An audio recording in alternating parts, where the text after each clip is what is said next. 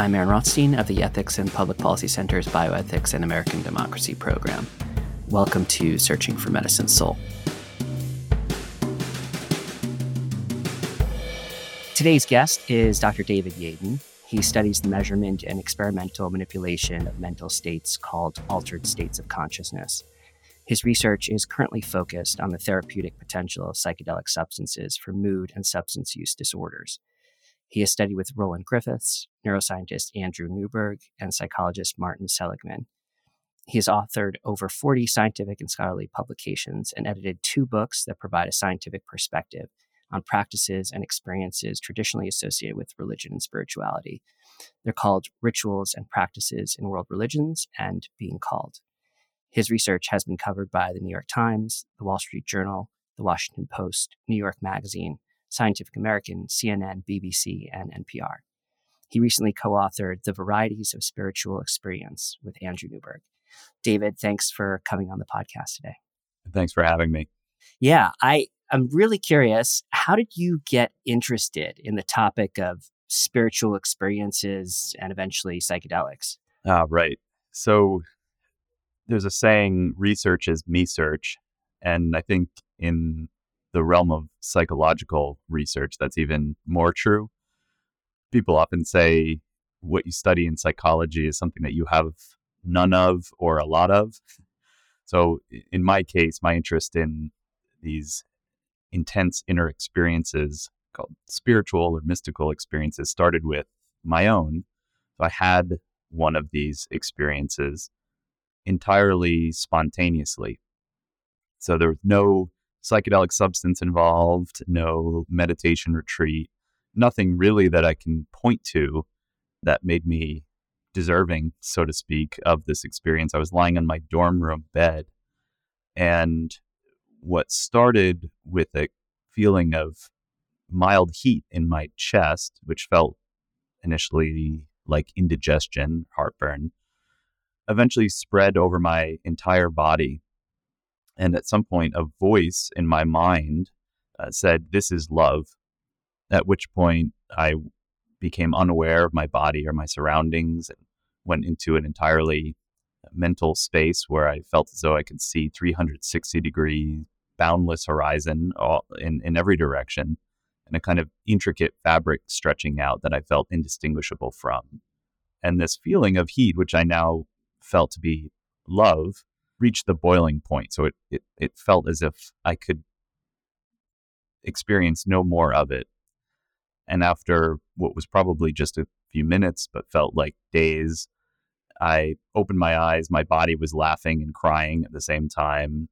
Colors seemed more vivid. Everything felt new, became overflowing with feelings of love for friends and family, and called many of them up to tell them that, and really felt rejuvenated in a number of ways about myself and my future.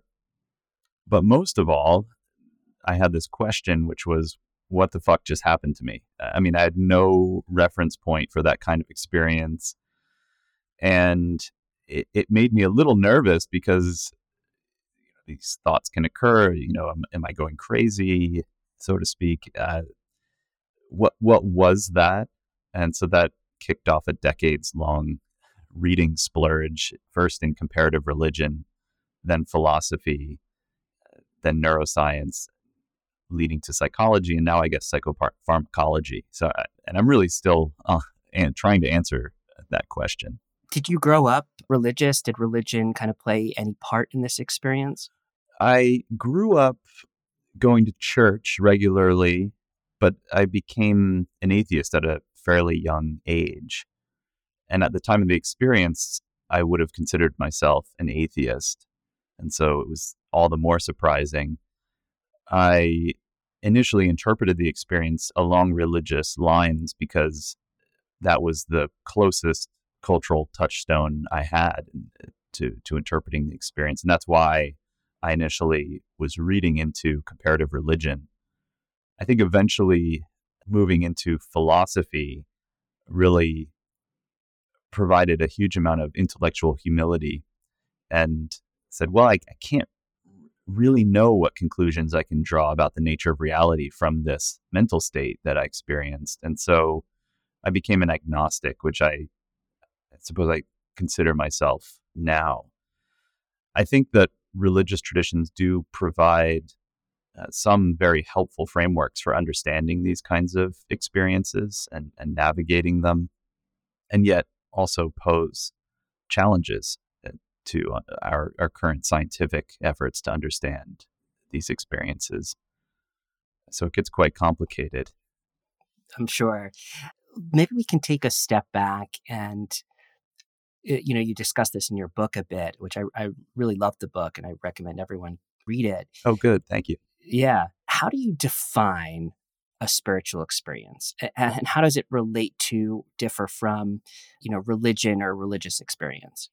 Yeah, this is more difficult than it may seem. We do offer a definition, which is a intensely altered state of consciousness, which we say is a gestalt shift in affect, cognition, and perception, which also involves a seeming perception of an unseen reality of some kind. So it's more or less two-part definition. One is substantially altered state. The other is seeming perception of an unseen reality. So taking them one at a time, the intensely altered state, this means that you're feeling quite a bit different from your ordinary waking awareness. Some people refer to this as non-ordinary states of consciousness. For example, they leave a lot to be desired, these terms, because you're defining something in terms of what you ordinarily feel. But nonetheless, most people seem to understand what that means, a substantial shift in one's state of consciousness. And so the upshot of that part of the definition is we're not just talking about beliefs here. So some people say, well, I believe in God very deeply, or believe in nirvana or some other concept, but that's not enough. It has to be a discrete, intensely altered mental state.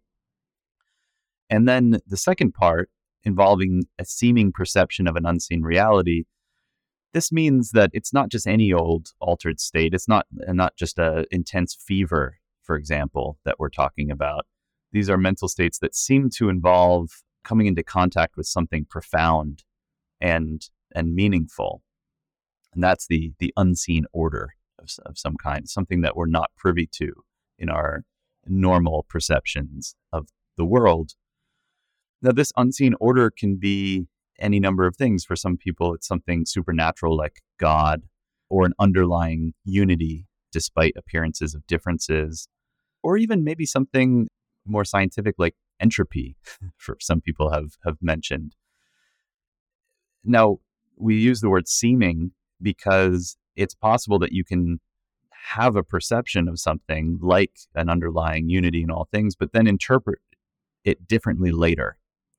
So you could have someone, and in fact, this is rather common, atheists who have an experience of God, and they fully feel the love of God and have this perception of God, but then later on, say a day or so or weeks later, they say, well, actually, I'm going to interpret that differently. I'm going to interpret that as merely a brain event and basically an illusion.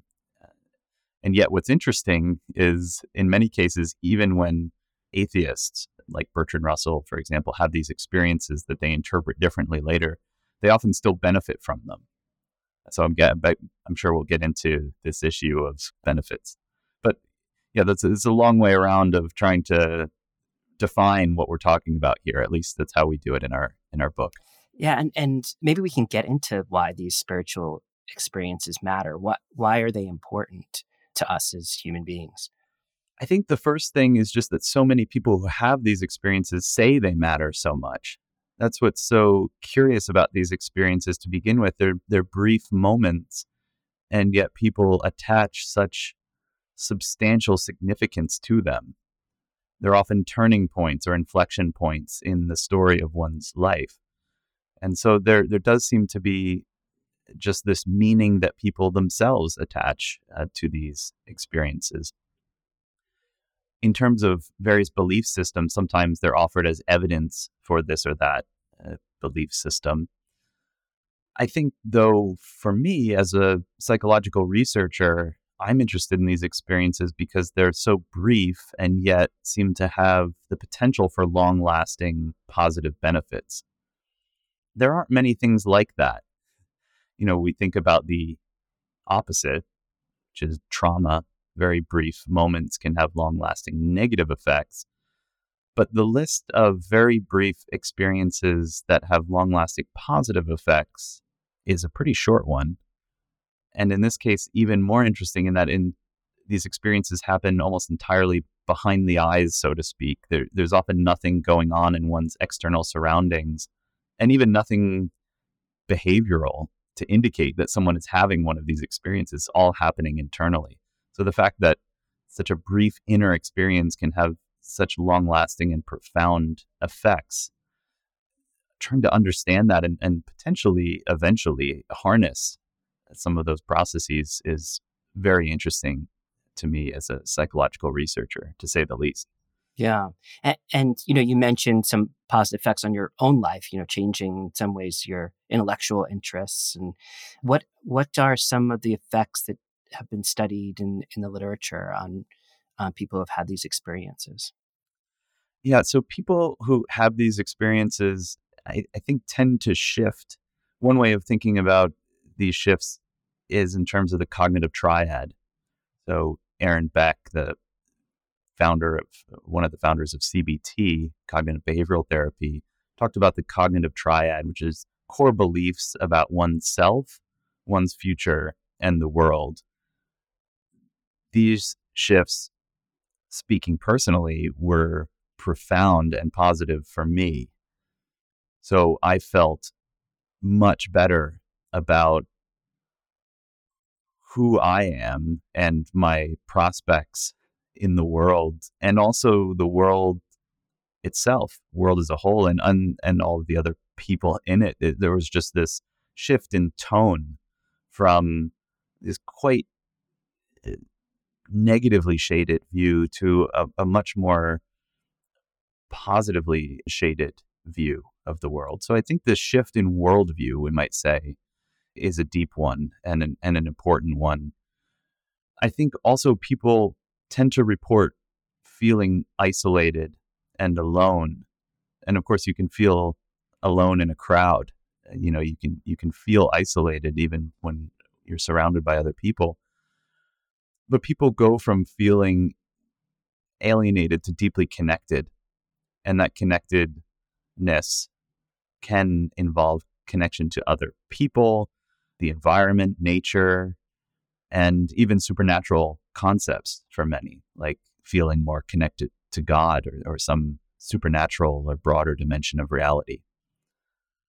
So these shifts towards more positive worldview and deeper feelings of connectedness, I think, are the main themes that we often see. Got it. Can you maybe talk a bit about the Good Friday experiment? You described that experiment in the book a couple of times and its significance for this field. Sure. Yeah. So I should say these experiences can be triggered by any number of things. So we've seen that they can be triggered during transitional periods of life, practices like prayer or meditation, solitude in nature, even grief. And so it's interesting that one of these triggers is psychedelic substances. And it's one of the more reliable, probably the most reliable, and probably by a fair margin. I mean, you can meditate for months, years, even decades, and not have one of these dramatic spiritual type experiences. But if you take psychedelics under safe and supportive settings, your odds of having one of these experiences quite high. And so the study you're referring to was one of the first to test this. It was done in Marsh Chapel, which is Boston University, where the basement of the chapel which I've now been to, and it is very basement-like, was the setting of a research study where seminary students were given either psilocybin, which is a psychedelic substance. It's the active ingredient in magic mushrooms. And the other half were given niacin, which is basically inert, non-psychoactive substance that just causes some facial flushing. And they were administered these substances during a Good Friday service that they were able to listen in on from this basement. And the findings of the study were pretty striking in that most of the participants who were given psilocybin had very dramatic, intense, meaningful, spiritual or mystical type experiences. When I say mystical type experience, that's a kind of a spiritual experience that features unity as its main component. And many of those individuals who had these experiences benefited from them and reported benefiting from them for weeks or months. And by some accounts, there was a long-term follow-up, many years. And so what this study showed was that psilocybin appears to be able to induce experiences of substantial meaning and even spiritual significance with persisting positive effects. And those persistent positive effects that they saw over the long term is this, you were talking a little bit about disposition and, the effects of cognitive behavioral therapy that might be similar to something like this. Is that what they saw in the experiment as well? Well, that study had a number of limitations, so I'm not sure about how much to look into the persisting effects that they found there. I think it was much broader, coarse-grained sorts of measures and interviews. And we'll probably get to this, but it's worth mentioning there was a replication of sorts and really a substantial improvement of this study that was done by Roland Griffiths here at Johns Hopkins that improved on the design substantially. So a couple of the issues with the Good Friday experiment is there was no active control, and the substances were administered in a group setting, and so individuals became unmasked to their experimental condition very quickly. So both of those were corrected in Roland Griffiths' study. In that study, methylphenidate or Ritalin was the active control. And so this is a psychoactive substance that results in feeling substantially altered and feeling some of the energetic, activating aspects that are similar to psilocybin, at least. And the substances were administered in individual sessions, so there wasn't this group confound. In addition to that, there were better measures that were administered at various follow-up points following the study. And so the researchers could more precisely measure the positive impact and adverse impacts of the experience.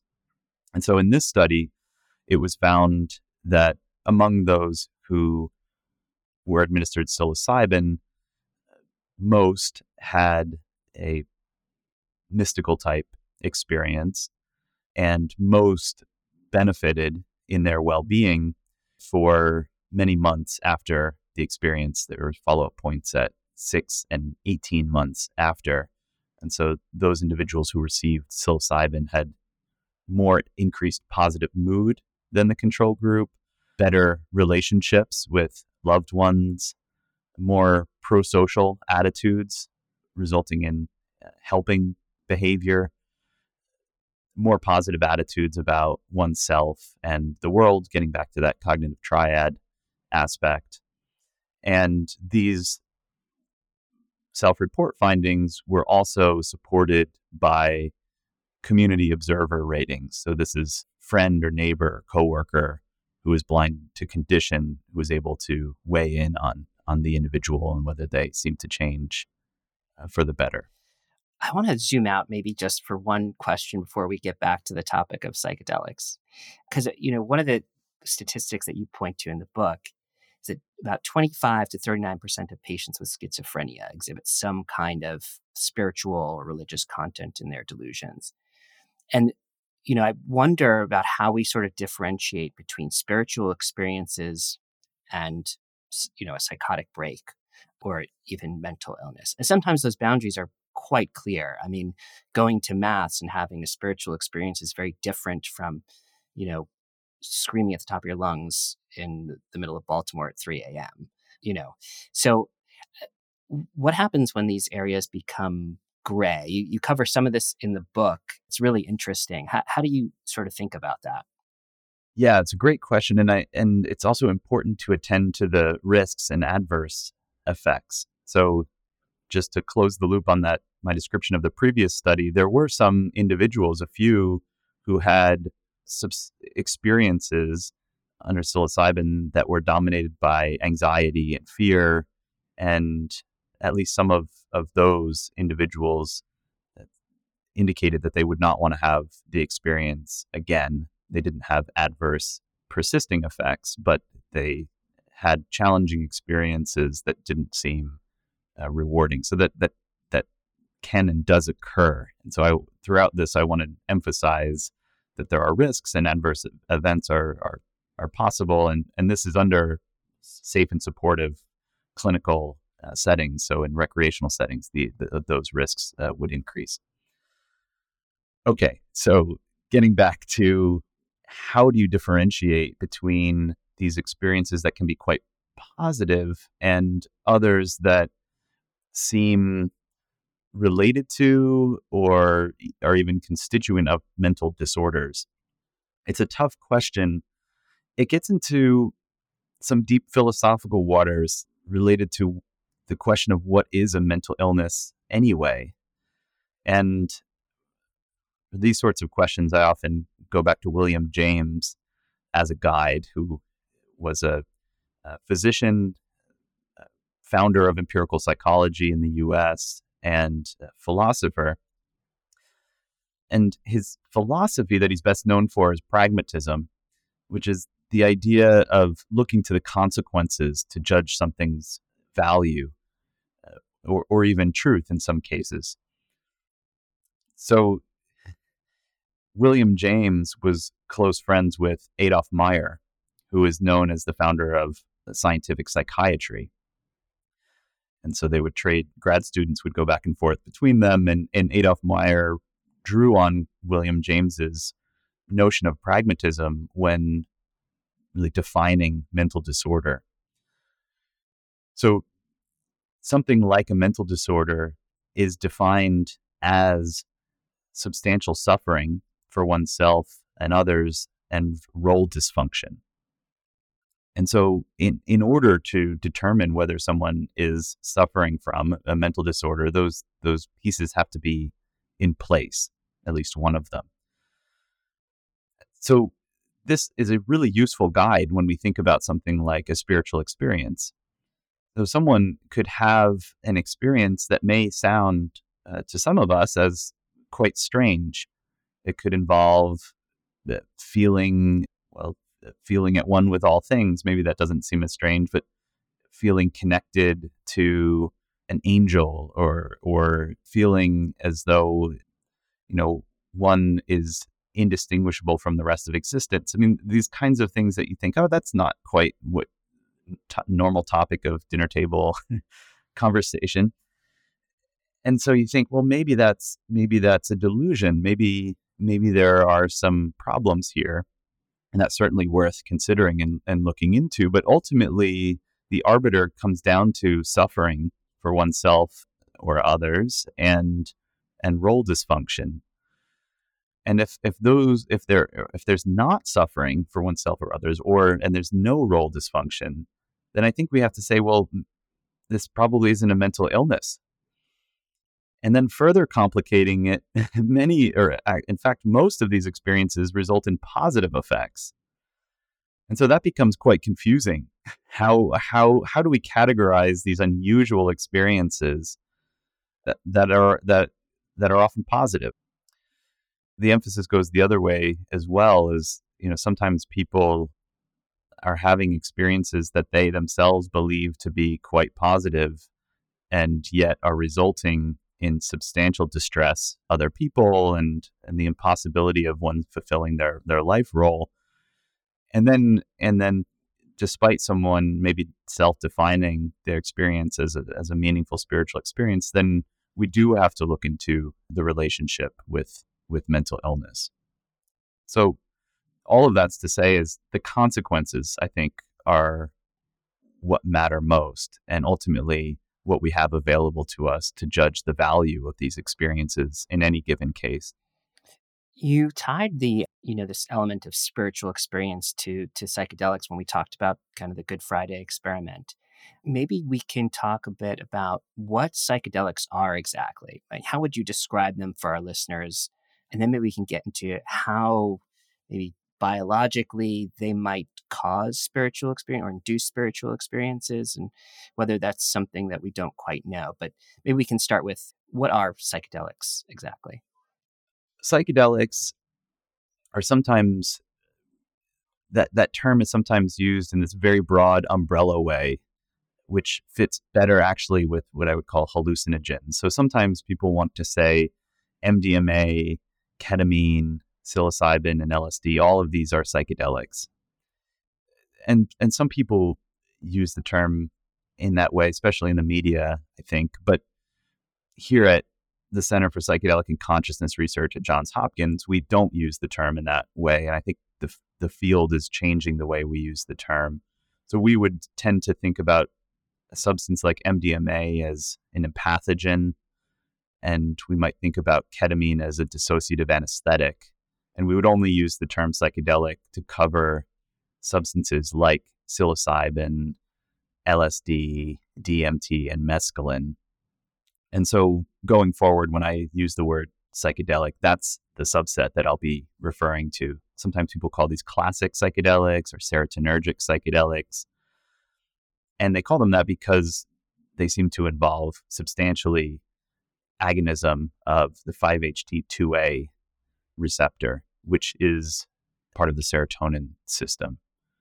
And so, yeah, I'll even more specifically, I'll generally be talking about psilocybin, because that's what our lab studies most, and most of the field is interested in studying psilocybin at the moment. Got it. So what's the theory behind these induced spiritual experiences from these drugs? How does it sort of like happen? Okay, so the short answer is we don't know. Like many things in psychology and psychiatry, there are huge gaps in our knowledge, unfortunately, in terms of underlying mechanism. We do seem to have a few leads, so I can walk you through some of those. So when we look at accounts of certain kinds of spiritual experience, specifically those mystical type experiences featuring unity, when we compare those spontaneously triggered experiences to psychedelically induced experiences, they seem to be very similar in many cases. And so it seems like psychedelics provide a useful model of at least some kinds of what we call spiritual experiences, especially this mystical type, or the ones featuring deep unity or connectedness. And so that allows us to extrapolate and to say, well, it seems like 5-HT2A agonism, if that's what's featured so strongly in psychedelic experiences, it stands to reason that potentially that could be also happening in these spontaneous or meditation-induced type experiences. And in studies where the 5-HT2A activity is blocked using ketanserin or some other 5-HT2A agonist, most of the characteristic acute subjective effects of psychedelics, basically the trip, disappears. So that's not part. And psychedelics do also have a number of other effects besides 5-HT2A, but 5-HT2A seems to be responsible for the subjective effects, and then therefore the mystical type aspect. So there's a lead. It seems like 5-HT2A is related. Skipping from psychopharmacology to neuroimaging, so moving from Roland Griffiths, my past advisor here at Hopkins, to my past advisor at Penn, Andy Newberg, who is a radiologist and does a lot of neuroimaging studies. He put meditators and contemplatives like nuns and neuroimaging scanners and found that when these individuals reported feeling deep senses of unity and connectedness, a particular region of the brain was inhibited, that basically the temporal parietal junction, to speak in really broad terms. And in other studies, when that region was lesioned, individuals would report more of these kinds of experiences afterwards, after the lesion occurred. And to be more specific, things like the angular gyrus. So, because temporal parietal junction is very broad, so we're getting a little bit more specific here. And there's ongoing studies trying to use non-invasive forms of brain stimulation to try to induce these kinds of experiences by inhibiting that region. So that seems like a useful lead that's been replicated across a few different paradigms. Now moving into psychology, it seems as though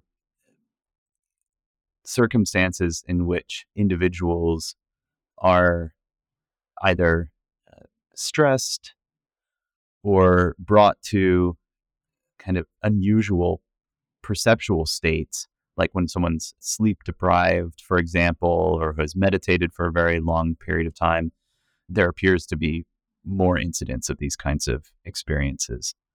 So I've just walked you through a few levels of analysis. Unfortunately, there needs to be a lot more work done on this topic because there are huge gaps there. Part of the sort of, it seems to be like this massive influx of interest in psychedelics has to do with the kind of therapeutic possibilities for mental illness, or even end-of-life care, as you've kind of written about. Can you describe some of the positive results you've seen in using psychedelics for certain mental illnesses? Yes. So this 2006 Roland Griffiths study, kind of somewhat replicating the Good Friday experiment, showed increases in well-being. There's a couple of other studies following that basically replicated and extended those findings.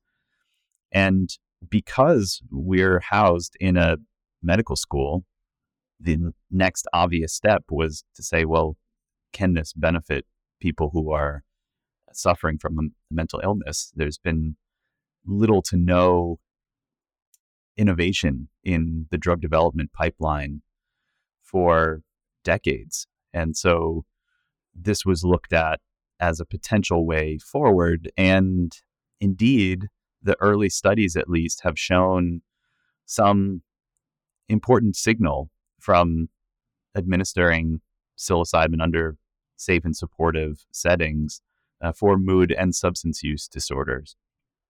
So there's now been a number of depression studies which have shown positive benefit, and alcohol use disorder and tobacco use disorder studies all showing positive benefits.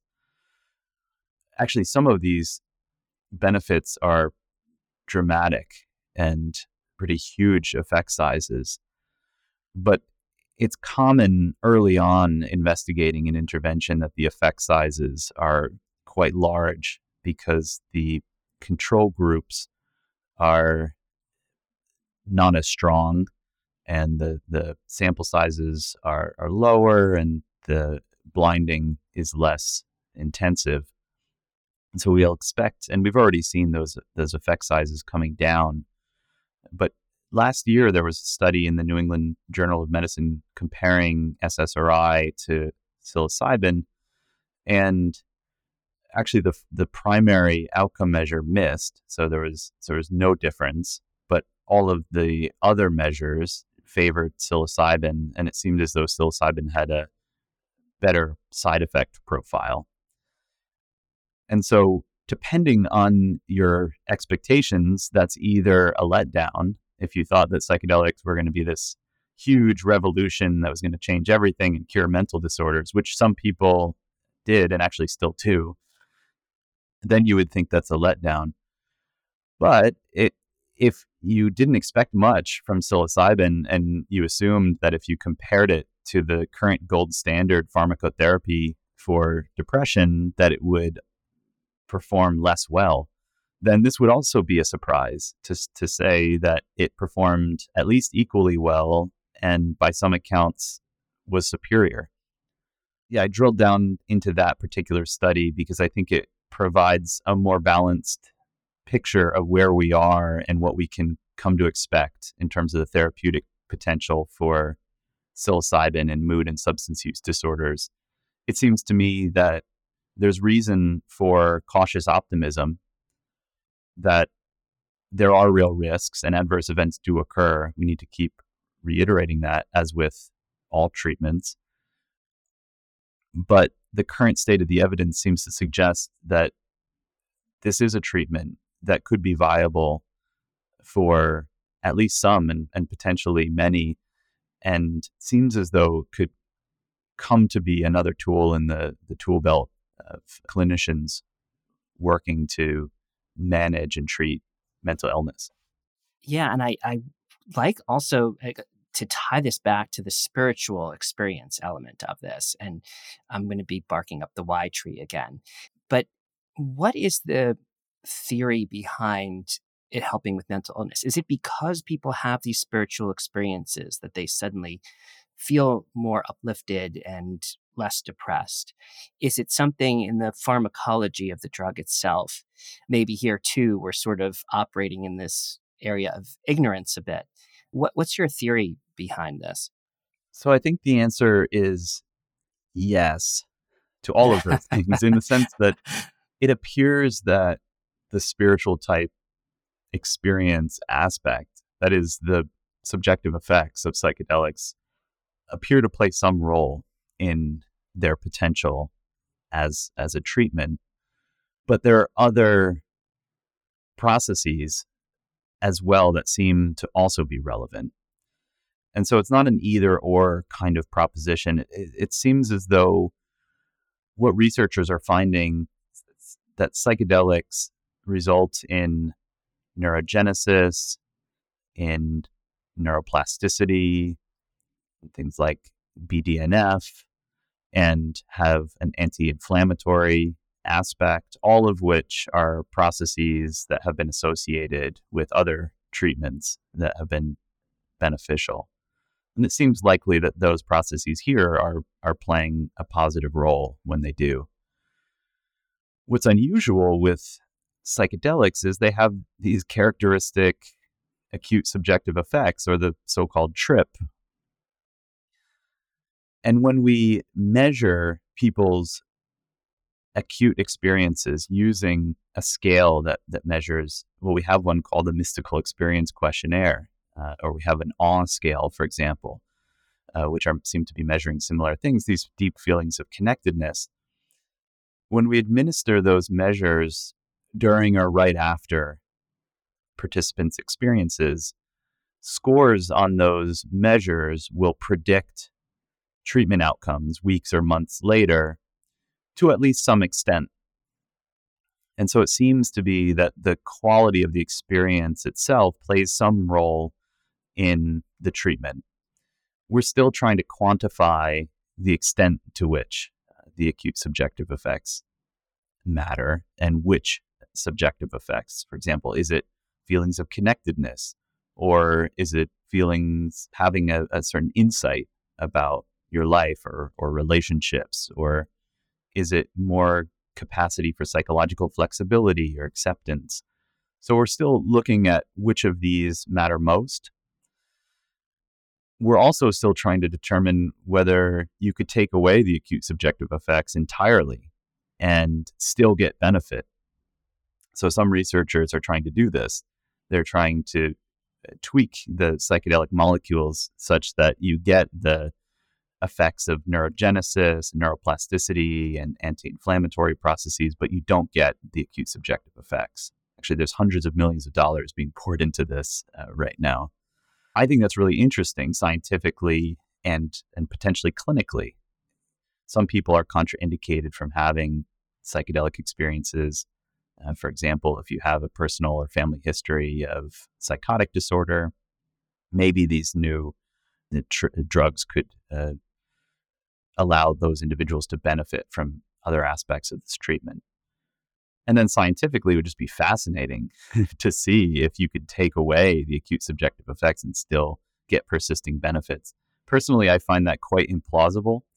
I think for a drug that has 6 hours of psychoactive activity and is fully removed from one's body in a day or so, to have effects a year later, that just seems implausible to me. It seems as though you need to have shifts in one's narrative and meaning making and cognition in order for those effects to persist for that long. But that's an ongoing debate in the field.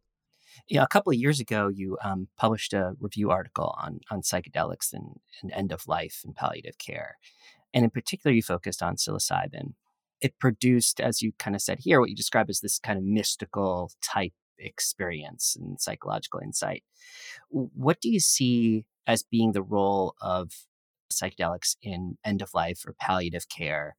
It's different from depression, where you're looking kind of at the long-term effects. Here we're kind of thinking of the short term about, a good death or kind of living the last months of life in a very meaningful way. How do you think about the role of psychedelics in this instance? Yeah, psychedelics in an end-of-life context, because of all the emphasis we put on set and setting, your expectations coming into the experience and a safe and comfortable surroundings, you wouldn't necessarily immediately think that psychedelics in an end-of-life context would be a good match. You might think, well, that would be a horrifying and scary time to have a psychedelic experience. Why not, have it during really happy periods of life? So you might think that, but the evidence seems to show that the end-of-life context is a particularly useful one to use psychedelics within. I think part of the issue is that there are so few tools in that end-of-life context that can foster positive emotions and the capacity for meaning and connection. There are very useful pharmacotherapies for pain management, of course, and for treating various mental disorders that may arise as a result of the stress and difficulty of this time. But in terms of an intervention that fosters the capacity for connection and meaning, there are relatively few, if any, options. Or really, just there are forms of psychotherapy that are used in this context. And so when you think about it in that way, providing this new tool in this very difficult but poignant time, it starts to make more sense. And there have been studies on this, and the studies show that most people benefit substantially.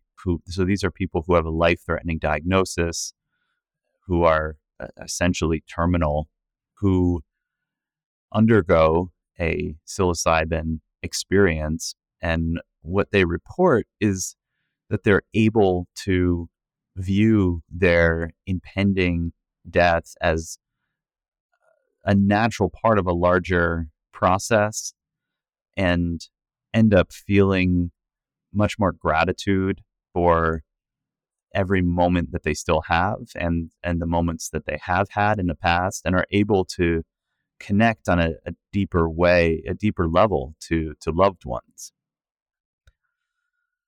And so when you read these accounts and you look at these data, you begin to think, well, actually, this is a quite promising intervention especially in our society that maybe doesn't facilitate an end-of-life process that most of us would want to participate in. I think most of us want, when we think about our own impending death or eventual death, these are the kinds of things that we want to experience, feelings of poignancy and gratitude and connection. And it seems as though psychedelics, for many, can facilitate these kinds of outcomes. Again, I'm going to keep pointing to risks and adverse events. Not everyone benefits in this way. Some people feel acute fear and anxiety and don't experience positive benefits. So it's important to keep that in mind too. This is by no means a panacea. I confess that when I first got wind of this idea of using psychedelics for medical treatment, I was skeptical, I guess. Part of it, I think, is that psychedelics have this reputation as being like this drug, recreational drug, rather than a kind of medical drug. And even that dichotomy is probably mistaken in some way. But as I've sort of read through, your articles, Roland Griffith's articles, and kind of become more enamored with the idea and interested in the idea, I have noticed that popular culture has become, in some ways, obsessed with it and has kind of, I don't know, it seemed to exaggerate the current findings. And you've mentioned this and and you've been very nuanced in our discussion. But and forgive me if I'm sort of like going off on a tangent a bit here, but this might be an imperfect analogy, but I think about the kind of movement to medicalize marijuana, right? And I remember as a neurology resident, patients would come in to clinic and say, I want CBD, or I want a prescription for marijuana because I have seizures and they're going to help me with my seizures, or I have anxiety and this is going to help me with my anxiety. And it was incredible how often this happened and how much of a push there was from, I think, people who saw news stories about this stuff and maybe overinterpreted it, or the news stories themselves kind of overinterpreted the evidence. But, marijuana has its benefits. It also has its risks. And, the average kind of daily use of this has increased significantly. It's more potent than it's ever been. So, we always have to interpret, as scientists, we always have to interpret these things with caution. And I really appreciated a JAMA psychiatry viewpoint piece that you authored, where you said, we need to sort of deflate the bubble a bit of the hype surrounding this. As a scientist who is actively engaged in something that seems to have this massive light shown on it on a regular basis, how do you kind of, I don't know, maintain the scientific approach or outlook on something like this? It seems like it's easy to get caught up in the hype. It is. Yeah, so our society doesn't do particularly well with nuance, right? There's a lot of black or white thinking, and we saw that with psychedelics over the years. There were decades of demonization, essentially, and scaremongering mixed up with drug war propaganda that was totally out of line with the evidence. That it was not only an illegal and dangerous drug, but the worst drug, and it would, make you quote unquote go crazy, right? Some of us will remember DARE classes and things like that. And it was, these compounds were painted in the scariest possible ways, really. What's astounding is how quickly that has reversed, and the pendulum has gone in the entirely opposite direction. So there were, Roland Griffiths and others published a number of these findings, and the media really took them up. I think because, I mentioned before the lack of innovation for so long, and the fact that so many people are suffering from mental illness and and even just languishing. So this seemed like psychedelics, I think, seemed like a great hope because of these positive findings. And like I said, there's reason for qualified optimism. I think, there really is.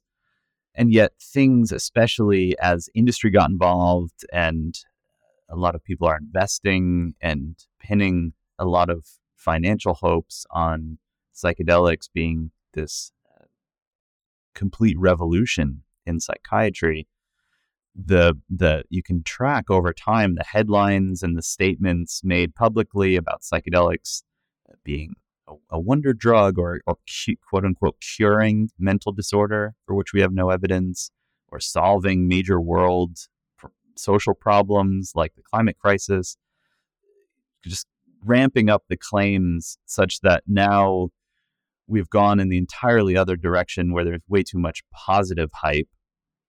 And this can do real damage. So when patients speak with their physicians, sometimes they hold out a tremendous amount of hope for really a kind of wonder drug panacea, because this is what they've been reading about in the news. The reality is this is not approved, and this is not FDA approved medication. We're still doing studies. We're still trying to quantify the risk benefit ratio. And there are risks and there are adverse events that do occur. And so what I try to do is to provide a kind of qualified optimism that mentions the risks and tries to present a kind of proportionality about what kinds of benefits to expect. So I told the story of the New England Journal article comparing current gold standard of depression with psilocybin and showing that they're actually shown technically to be equivalent. And then secondary analyses and the side effects favored psilocybin a little bit. So that puts things in perspective, I think, where we think, okay, so it looks like it's maybe outperforming our current gold standard by a very little bit, or maybe equivalent to our current gold standard.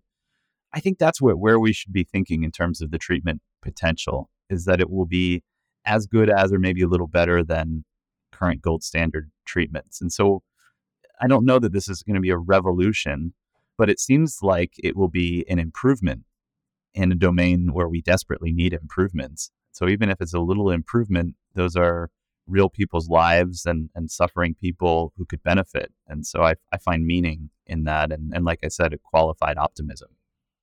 Absolutely. Can you talk to us a bit about what research you're doing now, or what you have kind of ongoing? Sure. So I'm leading a clinical trial in psilocybin in obsessive compulsive disorder, and looking at exploring psilocybin in chronic low back pain, which is one of the largest sources of disability in the world.